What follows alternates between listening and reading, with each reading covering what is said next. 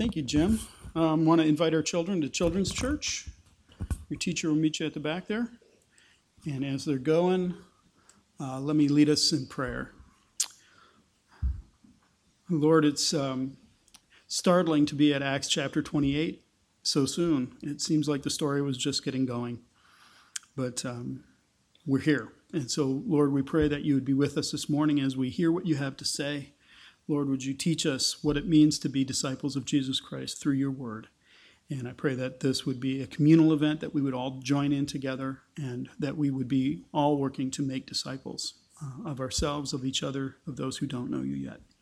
And may you accomplish all of these things by the power of your Holy Spirit, we ask in Christ's name. Amen. So after last week's marathon, that was all of chapter 27. That was a long one. And so I decided, well, we'll just do 10 verses and it'll be much easier this week, right? So what happened was last week, it was 40-something verses, 44 verses, right? But it all took place on the sea. So if we were watching it like a TV series or something, a television show, the camera never left the sea. We were constantly on the water. And what happens today is we are going to be on the island of Malta. And it's only 10 verses. So the scene is switched to the island of Malta, but the time at sea was about 2 weeks. Remember, he said it's been 14 days since you've eaten, so take some food. So they've been at sea for a little bit. What we're going to find at verse 11 tells us they were on Malta for 3 months, and it's only 10 verses. So there's something going on here. Luke is trying to sum something up here. He's telling the story in much more compact form. The other thing you'll notice about as we go through this is Luke is telling this story from the perspective of the Maltans exclusively. It is like he is stepping into their role to see what they have to say. So as we're going through the sermon, we'll look at it kind of from the Maltese perspective. How are the islanders understanding this? What does it mean to them? But we'll also inject what we know from outside the story. So it's kind of an interesting little section here as we begin the last chapter, as we moved into this, is we're getting a kind of a unique perspective. What I think this is about, what I think Luke is trying to tell us here, and this is really one of those key discipleship principles, is he's showing us what it means to minister like Jesus. Paul is going to do that. That's what it's going to look like. So the story breaks into 3 basic little pieces. Delivery, right? They were delivered from the sea, verses 1 and 2. There's an assessment. The people are trying to figure out who are these folks? Who are these strangers that washed up on the beach? That's 3 through 6. And then finally, Paul gets into ministry, 7 through 10. So that's where we're going to go. Delivery, assessment, and ministry. And we're going to hopefully learn how to minister like Jesus. So it says when the very first verse begins, after we were brought safely through. That is a real clear indication from Luke that he's tying this story to the previous story because chapter 27 ended, and so it was that we were all brought safely to land. So it's not word for word, but it's that same thing. And he repeats it. He picks it up in chapter 28 and says it again, when we were brought safely through. So they have been delivered from the storm. And now they've gone safely through. We're supposed to see this connection. I should have preached this at the end of last week, right? Should have done all of 28 and these first 10 verses because they're connected. I thought we did enough last week. I thought we covered enough territory. This stands on its own. But that's how Luke is writing it. He gives us those verbal clues to try to connect it back, to draw us back to what he'd said before. So that's what he does. He says, when they were brought safely through, they found out that they were on the island called Malta. So Malta is a little tiny island. It's I think 15 miles long by 8 miles wide. It's not very big. It's about 58 miles south of Sicily. So if you picture Italy as the boot and the big toe, it's kicking the island of Sicily, and then just south of that is the island of Malta, a little small island. Malta was populated, or they have traces of civilizations as far back as something like 5,000 years BC or something. It was a very old civilization that was there. But the Malta that we're used to seeing was colonized about 1000 BC by the Phoenicians. The empire of Phoenicia was really the ring of the Mediterranean. So northern Africa, southern Spain, over to the islands by Greece and that kind of stuff. That was where the Phoenician Empire was. So that's who the Maltans are. The people from Malta, that's basically who they are, is they're coming from Phoenician background. They speak a language called Punic, which is basically means it's Phoenician. That's why when Paul calls them here, he says the native people in the next verse. Fortunately, our translations handle it well. The King James translates it as the barbarous people.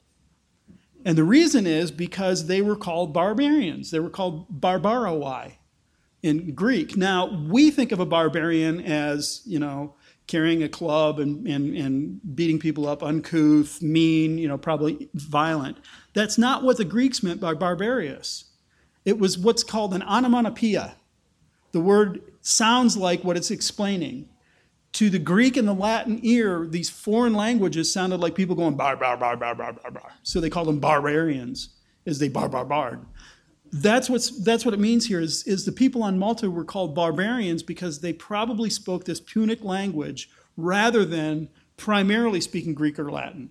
So they're barbarians, but the better way to translate it is the natives, the islanders, something like that. As a matter of fact, I will probably refer to them as the islanders quite a bit. Although Maltese sounds pretty cool. I just think of the Maltese Falcon and Humphrey Bogart and how cool everybody was in that. But I'll probably refer to them as, or hopefully refer to them as islanders so I don't go off on some weird tangent. So they get to the island. They find out they're on Malta. Picture this for a second. Don't forget what we went through last week. They've been out on the Mediterranean Sea for over 2 weeks in a raging storm, driven all over the place. So the islanders of Malta are looking out at the Mediterranean and seeing this gigantic storm, probably getting some of the weather from it. The winds and the rains are hitting the island, but they're seeing this storm rage across the Mediterranean for weeks. This is uncommon, especially, they get storms at this time of year, but this is a bad one. So what happened is they ran their ship aground. As a matter of fact, there's still a bay called the Bay of St. Paul. That's and for all indications, any historical evidence, that's the place they ran aground. And so the capital city on the island is the Bay of St. Paul. That's the name of it. So this is where they landed. This is what happened. They ran their ship in, and it got stuck on a reef and started breaking up. So they all hop in the water. They grab planks or they swim, and they wind up on the shore overnight. This is happening at the night. So this is the next morning when they're laying on the shore. Be an islander for a second. There's probably close to 300. You can't count them. There's probably close to 300 people laying on the beach, soaked to the bone, dirty from the sand and the sea, exhausted. Because remember what they did is they had a little bit of food. They had some bread, and then they hopped in the water. And this wasn't like, your pool. This was driving waters and a violent storm. And they swum to the shore. And so the islanders come out and they find, looks like about 300 people laying on the shore, exhausted. So what Luke says is the native people showed us unusual kindness. The word for kindness is philanthropos. They showed us unusual philanthropy. And when you break that down, philos is love and anthropos is humanity, an unusual love for humanity. That's what these Maltese people are like, is they see these folks in need and they go to them. They care for them. They go out and the first thing they do is they kindle a fire. Now, 279 people probably are not going to fit around one fire. It's entirely possible they built a handful of fires, maybe 4 or 5, so that the people could get around it and warm up. They need to dry out. They need to get some heat in their bodies. They're going to need some food pretty soon. So they build these fires and they begin to warm up. Now it says, because it had begun to rain and it was cold. This is probably October, maybe early November when this happens. And the thing is, the temperatures on Malta at that time are around 50. Not terribly cold, not the most comfortable thing, but go get soaked to the bone and go walk out in 50-degree weather and tell me if that's not cold. Oh, wait till the wind is blowing. And then decide, is this cold? Yeah, this is cold, and it's beginning to rain. So they can't quite dry out. So they need a fire built. They need to begin to warm themselves and dry themselves out some. Also, the typical temperature is 50. Does that mean that every summer it was 50 degrees and the thermometer stopped? Temperatures vary. So when people talk about climate change, yeah, that's what climate does, is it changes. It just varies. We've had a wonderful summer, haven't we? We went to Disneyland on Thursday, and it was beautiful. It was barely 80. It was just a gorgeous day. Last year, we would have been baked to death. So just because it's typically 50 doesn't mean it always is. It might have been cold. Also, there's this raging storm I think I mentioned out on the Mediterranean Sea that might be driving some winds and rain there too. So this is the situation they're in. They've got a handful of people stranded on the beach, freezing to death, and so they build a fire for them. And this is what Luke calls an unusual kindness, an unusual philanthropy. They care about people. The typical Roman approach was not necessarily that human beings have value and human beings deserve rights or anything. It was, well, you get what's coming. You know, that's how the Romans thought about it. There was no universal human rights under Roman rule. You got whatever came. So that's the delivery from the storm. And they get delivered into the hands of the kindest people they could have run aground with. It's such a beautiful thing that happens. So here's what happens now, this assessment. So now Paul gathered a bundle of sticks to put them on the fire. Paul is no slacker. The guy can't sit still. So instead of letting everybody do everything, he says, let me go get some sticks. And he goes over and he picks up a bundle of sticks to throw on the fire.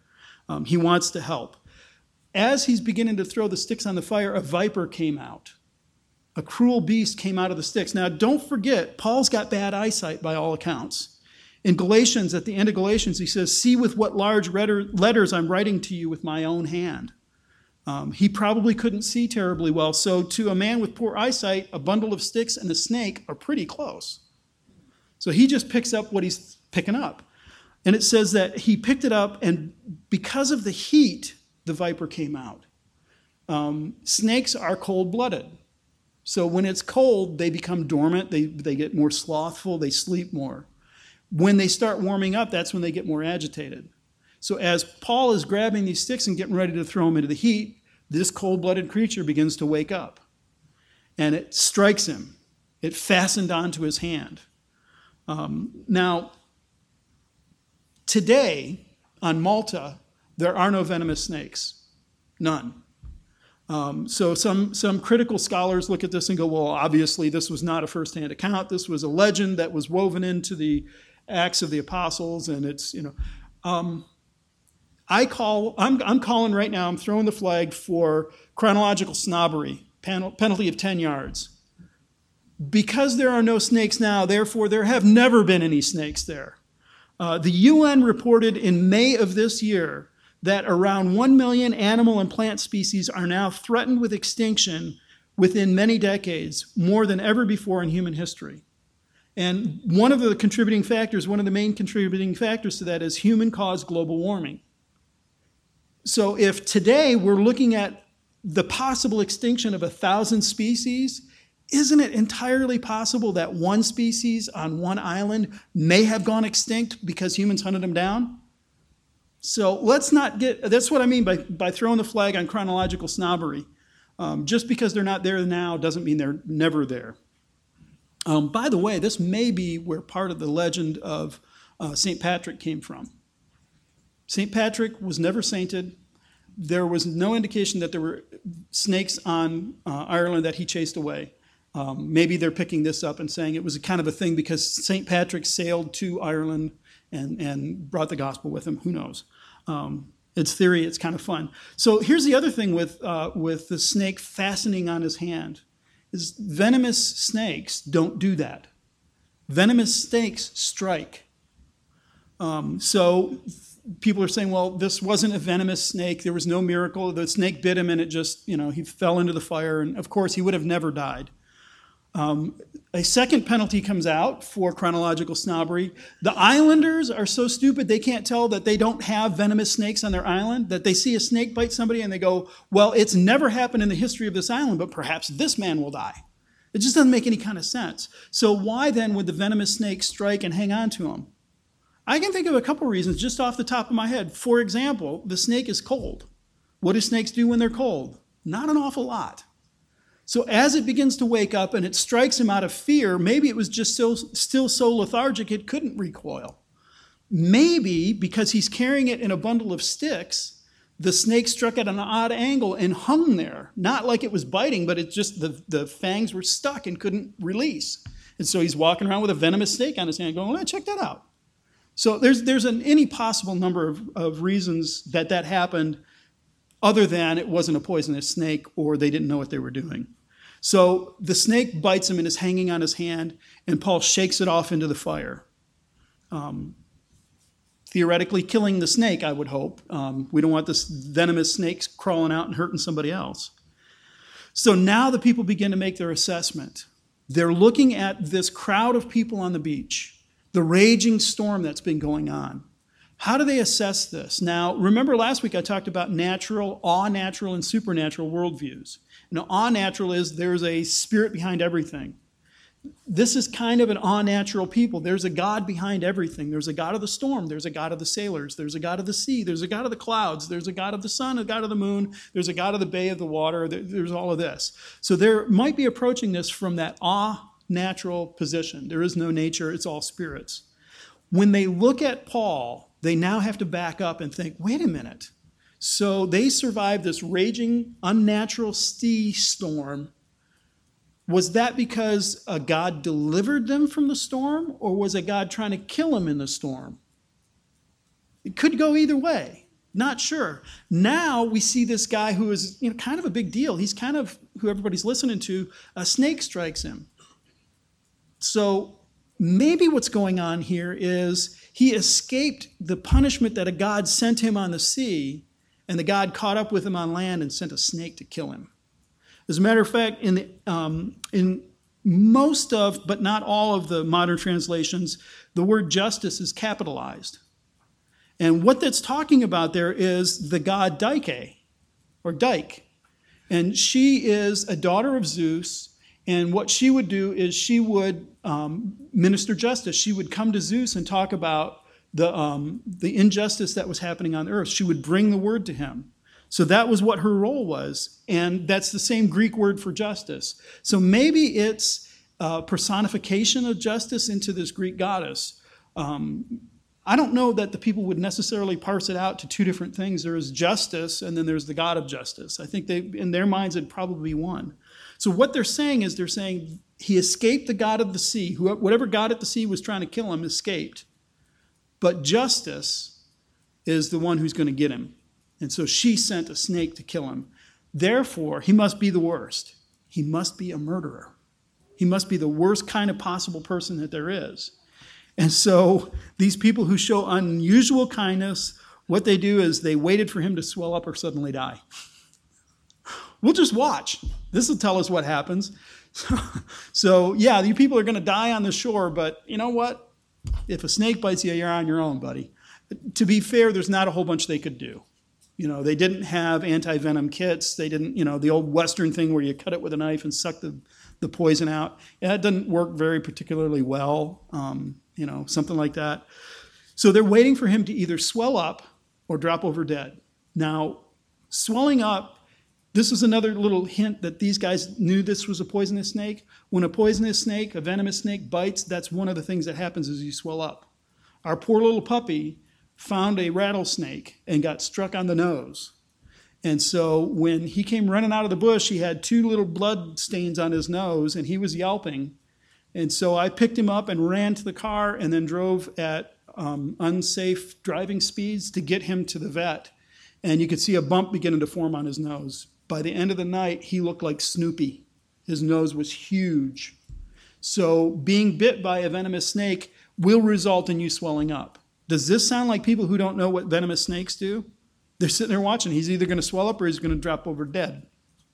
So that's what they're waiting for. They want to figure out, what are the gods up to? What are the gods trying to do here? Are they going to kill him, or is he going to make it? But what winds up happening is they survive. Nothing happens to him.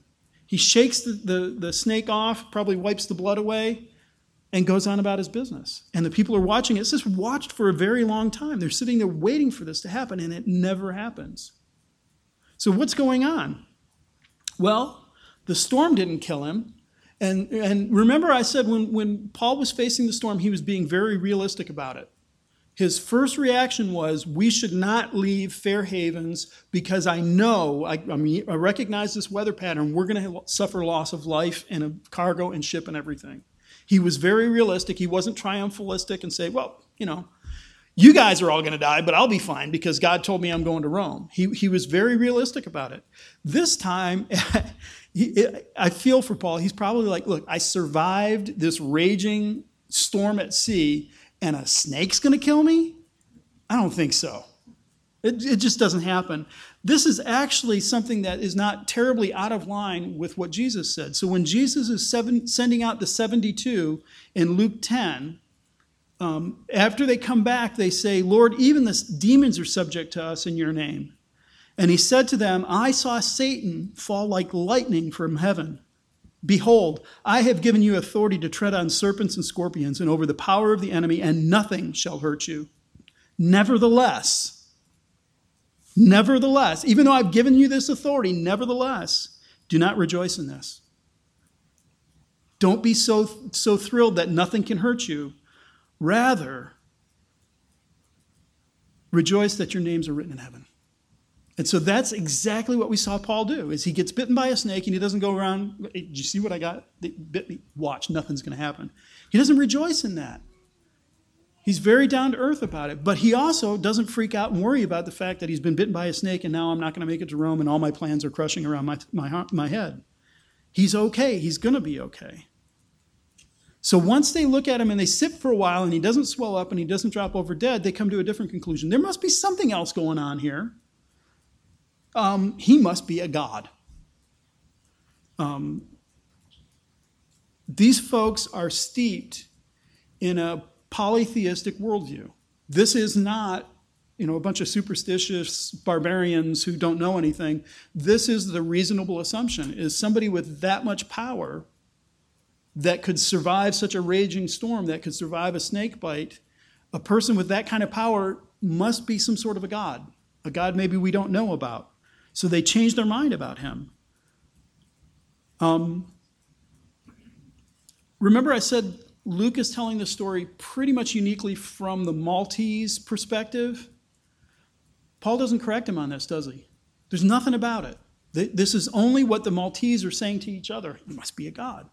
What happened in Lystra when they said, oh, Paul and Barnabas are gods? Paul threw a fit. No, don't do that. Stop. Look, we're here to tell you about the God. We're of similar nature as you. He really stopped them. In this case, we don't get that part. As a matter of fact, Paul never preaches the gospel on Malta in this section. Stop. We know Paul. Do you think Paul never preached the gospel on Malta? He was there for 3 months. If somebody asks him, where are you going? Why were you out at sea? Can he not preach the gospel? It's impossible. He can't not preach the gospel if they say, well, where are you traveling, partner? I'm going to Rome. Really? Why? Well, let me tell you. I was a violent oppressor of the Jews. I was opposed to the way. I thought they were wrong. He can't not tell the gospel. So we know, I think it's a fair inference to say he does tell them about it. But Luke doesn't present it to us right now. He just lets us hang on that. So one of the things that I think we pick up from this is we have to be extraordinarily careful trying to determine what God is up to based on our circumstances alone. Remember, way back at the beginning of Paul's journey to Jerusalem, I said some people think Paul was wrong to go to Jerusalem. He was in rebellion against God. And I had a conversation this week about that very same topic again. Was Paul right to go to Jerusalem? And what you could say, if that's the trajectory, you could say, well, then God sent this storm to punish him for not doing what he was supposed to do. We get very Jonah-ish, don't we? Didn't God throw a storm on the sea? That's how it's worded in the Hebrew, is he hurled a storm on the sea because Jonah wasn't going where he was supposed to. And so God was going to interrupt him and stop him. So isn't this the same kind of thing? God's hurling this storm on the sea to stop Paul. Well, no, that's not what's going on. We have more than just the circumstances. But if you only read it based on circumstances, you can get it wrong. They were wrong to begin with when they looked and they said, he must be a murderer because the gods are trying to punish him. And then after he doesn't die, they go, well, he must be a god because the gods can't punish him. If you're looking only at circumstances, you can come up very easily with the wrong conclusion, or you can get either or. You could read it either way. Remember what I said about the storm. Was a God trying to kill him on the sea and he survived? Or did a God come along and deliver him from the storm and he survived? I don't know. So be careful when you try to read the circumstances and say, this is what God's feeling right now. This is what God thinks of this. God's mad at me because my car broke down. It might be God's mercy that your car broke down. You don't know. Don't go there. As Protestants, we have sola scriptura. Scripture alone is the ultimate authority for this stuff.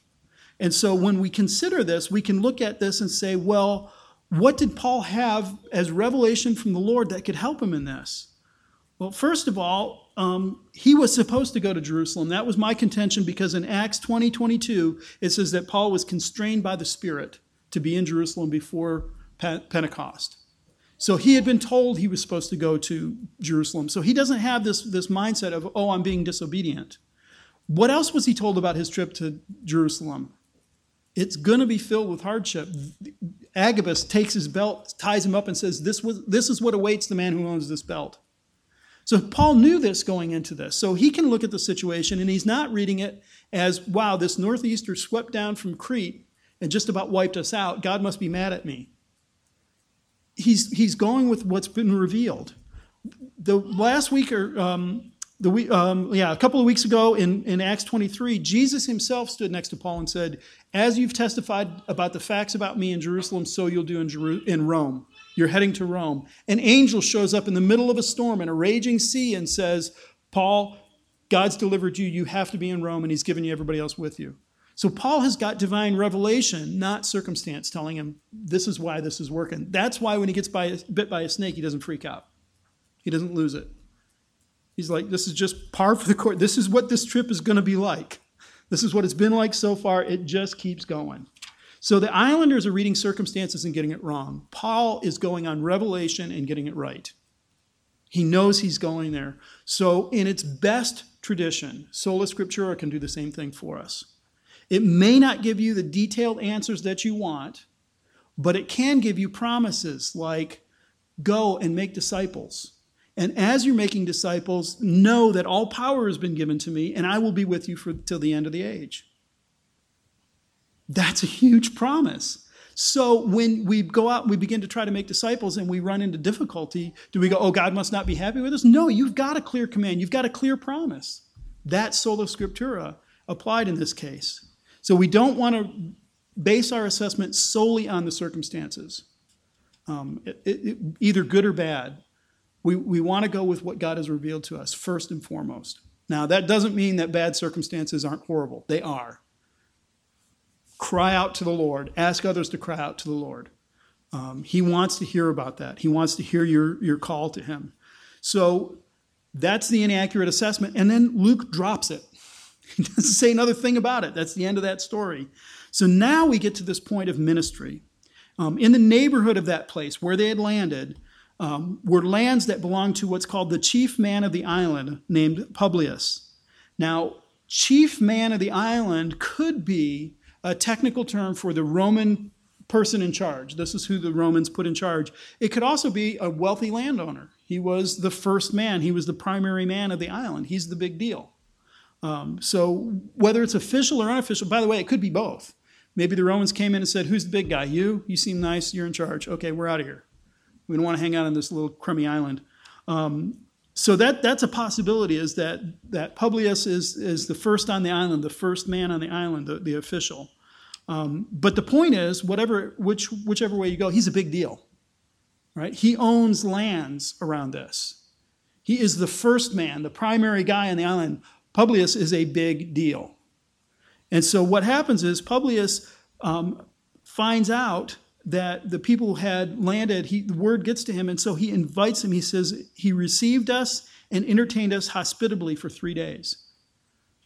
So the big guy on the island reaches out and grabs these folks and says, come and stay with me. Now, was it all 279? No idea. Could be Luke and Paul and his group, maybe the Roman centurion, maybe the big people. It might have been the whole group.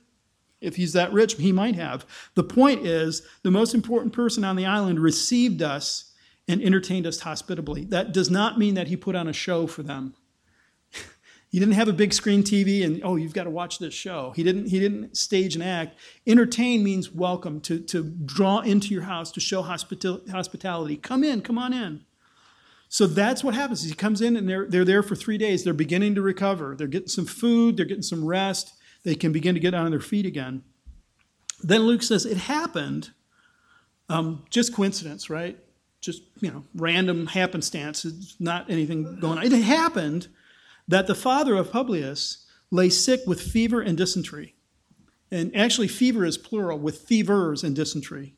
So this man is sick. What he might have had was something called Malta fever, which is not a 1970s disco movie. But it was a real ailment. It was an actual thing that was common in Malta, Gibraltar, and other parts of the Mediterranean. There was this illness. What it was is in 1877, they discovered that it was caused by Micrococcus melanoensis in goat's milk. It was a little microbial thing in the goat's milk from Malta. So as that was shipped around, people would get Maltese fever. They've since developed a vaccine for it, so it's kind of not around anymore. But it was a known sickness. It was something that actually happened, and it could last anywhere from 3 or 4 months to 2 or 3 years. It involved a lot of fever and a lot of illness and that kind of stuff. So that's what his dad probably had, was this Maltese fever, the Malta fever. Probably got it from the goat's milk. Paul comes, and it says that he visited him. So maybe he's in another part of the villa or maybe a different house or something. He visited him, and he prayed, and he put his hands on him and healed him. So this is the first time in Acts that we've had somebody pray and lay their hands on somebody to heal them. People have prayed, people have laid on hands, people have done other things. This is that first time. This is the vision we always think of when we're healing, probably because the big-haired people on TV do it. They lay hands on people to heal them. But it's not the normal way that healing took place. So Paul visits him, and he lays his hands on him, and he heals him. And he restores him. He's now back to health. This is great news. This is really good news, and it spreads. The rest of the people on the island who had diseases came and were cured. That's almost surely hyperbolic language. In other words, it wasn't every single person who had a sniffle. But what it is saying is there were a lot of folks who were ill, who were sick on the island, and they came to Paul, and Paul cured them. Now, one of the things is that word cured is therapeutic. Therapeuo is where we get the word therapeutic from. And so one of the theories is, well, Luke was involved in this, and Dr. Luke was out dishing out medicine and healing people too.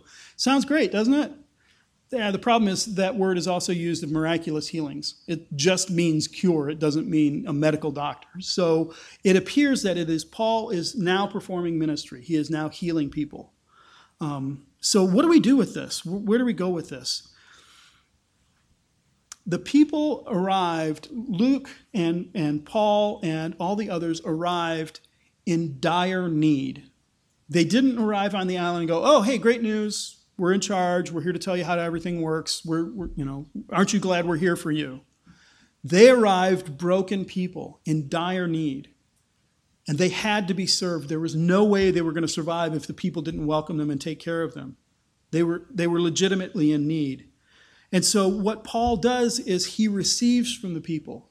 He receives the fire. He goes into Publius' house and stays there. He receives food. He receives shelter, because everything they had has been lost at sea. They didn't show up with a ton of money. What they showed up with is a centurion and the promise, we'll come back and repay you. That's it. They didn't have credit cards. They were sunk. So they go and they receive and they receive and they receive. And then when Paul is restored and he's ready to go, then he goes to Publius' father, lays his hands on him, and heals him. He brings to them the ministry that they had. So what we see Paul doing here is he's serving like Jesus, which is not, hey, I came here and I've got all the right answers. I've got great news. You're dead wrong about everything, and I'm here to tell you how. Aren't you happy? That won't receive a welcome audience. They had Paul wrong. They said he was a murderer or a god. And Paul's answer is, I'm neither one. But he starts with this position of need. He starts in this position of weakness. And this is exactly what Jesus did. In Matthew chapter 20, it says, but Jesus called them to him and said, you know that the rulers of the Gentiles lord it over them, and that their great ones exercise authority over them. It shall not be so among you, but whoever would be great among you must be your servant, and whoever would be first among you must be your slave. Even as the Son of Man came not to be served, but to serve, and to give his life for many. So to model Jesus' ministry, to minister like Jesus, is to give away, not to come and say, we've got it all figured out, we're here for you. So Jesus is described in Philippians chapter 2. It says, have this mind also among yourself. This is how Jesus ministered. You should minister the same way. Have this mind among yourselves, which is yours in Christ Jesus, who, though he was in the form of God, did not count equality with God a thing to be grasped, but emptied himself, taking on the form of a servant, being born in the likeness of man. And being found in human form, he humbled himself by becoming obedient to the point of death, even death on the cross. You are to serve, you are to minister like Jesus, which was not from a position of power and authority. Jesus was God. He told Pilate, I could have a legion of angels show up here if I wanted to. But that's not how I came to minister. I came to minister from weakness, from brokenness. I took on the form of a servant, not the form of a reigning king. And Paul is telling us here, have this mind in yourself. Approach ministry this way also. So when Paul arrived, he had a lot of needs, and he let those needs be met. He received, he took, he accepted whatever the people had to offer, an unusual kindness. He received it from them. And then from that, he began to minister. So I wish Luke had told us the rest of the story. I wish he had said there was a huge revival that raged across Malta and they all became Christians that afternoon and 10,000 were baptized or something. We don't get that part of the story. What we get is a picture of what it means to minister. So Paul himself in Acts 20, verse 35, quotes Jesus as saying, it is better to give, it is more blessed to give than to receive. It is more blessed to give than to receive. So think about how that would affect your ministry. How do you feel about receiving? Because if somebody's going to give, somebody else has to receive. How do you feel about receiving? If somebody comes to you and says, here, let me give you this, or let me help you, can you let them experience the blessing of giving by saying, yes, I'll receive that? Or, because we're Americans, it's funny that Ramey mentioned that. I almost snickered when he said that, because it's like, yeah, that's in the sermon. Or are we going to be Americans? We're self-sufficient. We can pull ourselves up and do it on our own, and we don't need no help from nobody because we're all sufficient. When you adopt that attitude, especially in the context of the church, you're denying to somebody else the blessing of giving if you won't receive. So that's part of it, is number one, you need to be a kind of person who will receive help because it blesses the other person.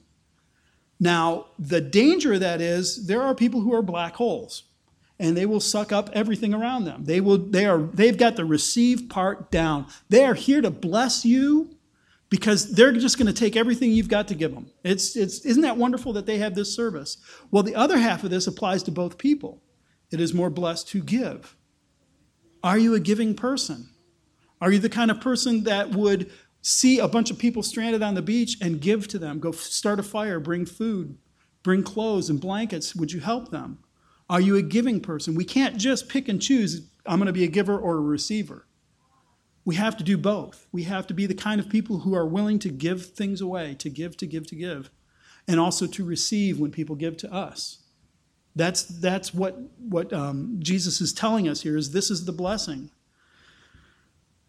So this is the position that Paul and the party take when they get to Malta. They are in dire need. They receive. He doesn't say, oh, we don't need any help. We've got this. We're gathering some of this, really soaking wet kindling, and somehow we'll get it started in the rain. He receives what they have to offer. It is a blessing. What happens when you minister from that position, when you minister from a position of being a servant, of receiving from the other, of giving yourself away, it authenticates the person you're trying to minister to, because they don't feel like you're coming in and trying to be superior.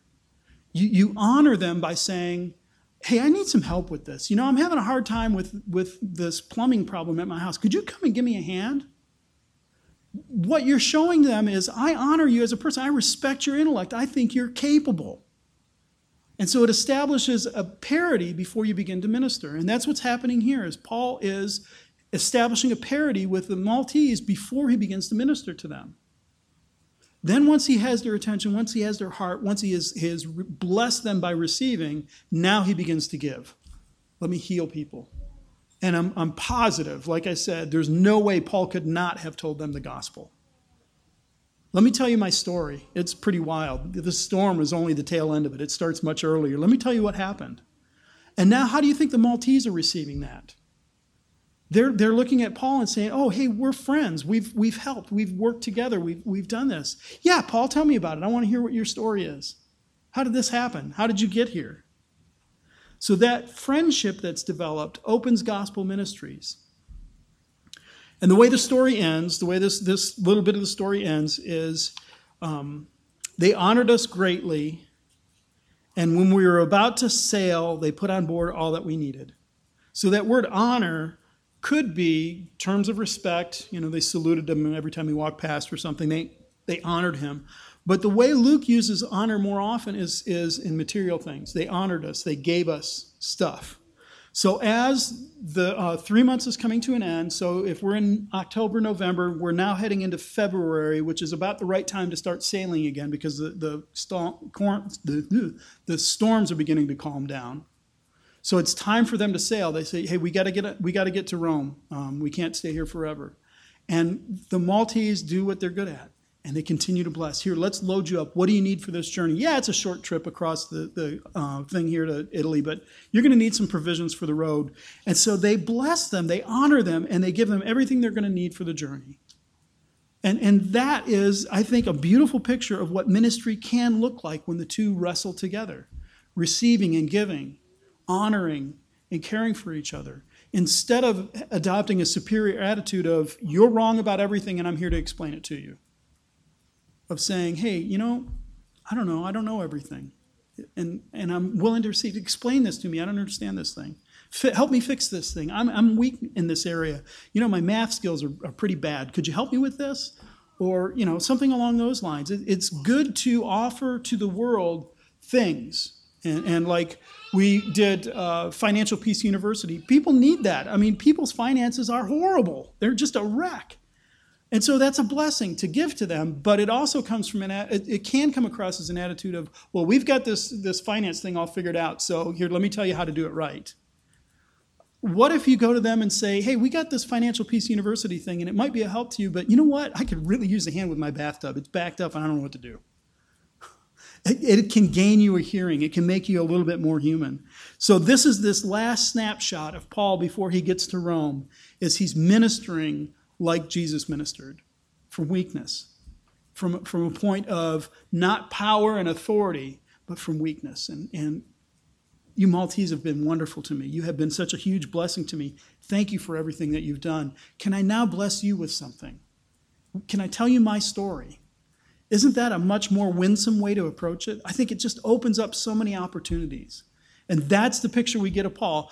I wish Luke had written the rest of it. I wish he had told us what happened in Malta. Instead, he goes, and 3 months later, we left. We've got to finish the book. I think he's heading towards Rome, and so that's why he skips it. But he does stop and tell the story at Malta, doesn't he? He gives us something. He didn't just say, yeah, we stayed on this island for 3 months, and then we sailed away. Next. So we did learn something from it. One last snapshot for a principle for discipleship of ministering from weakness, ministering from need. That doesn't mean you never answer a question. You never have an answer. You never can tell anything. But it does mean starting with a sense of humility. And you remember my definition of humility is seeing yourself as God sees you.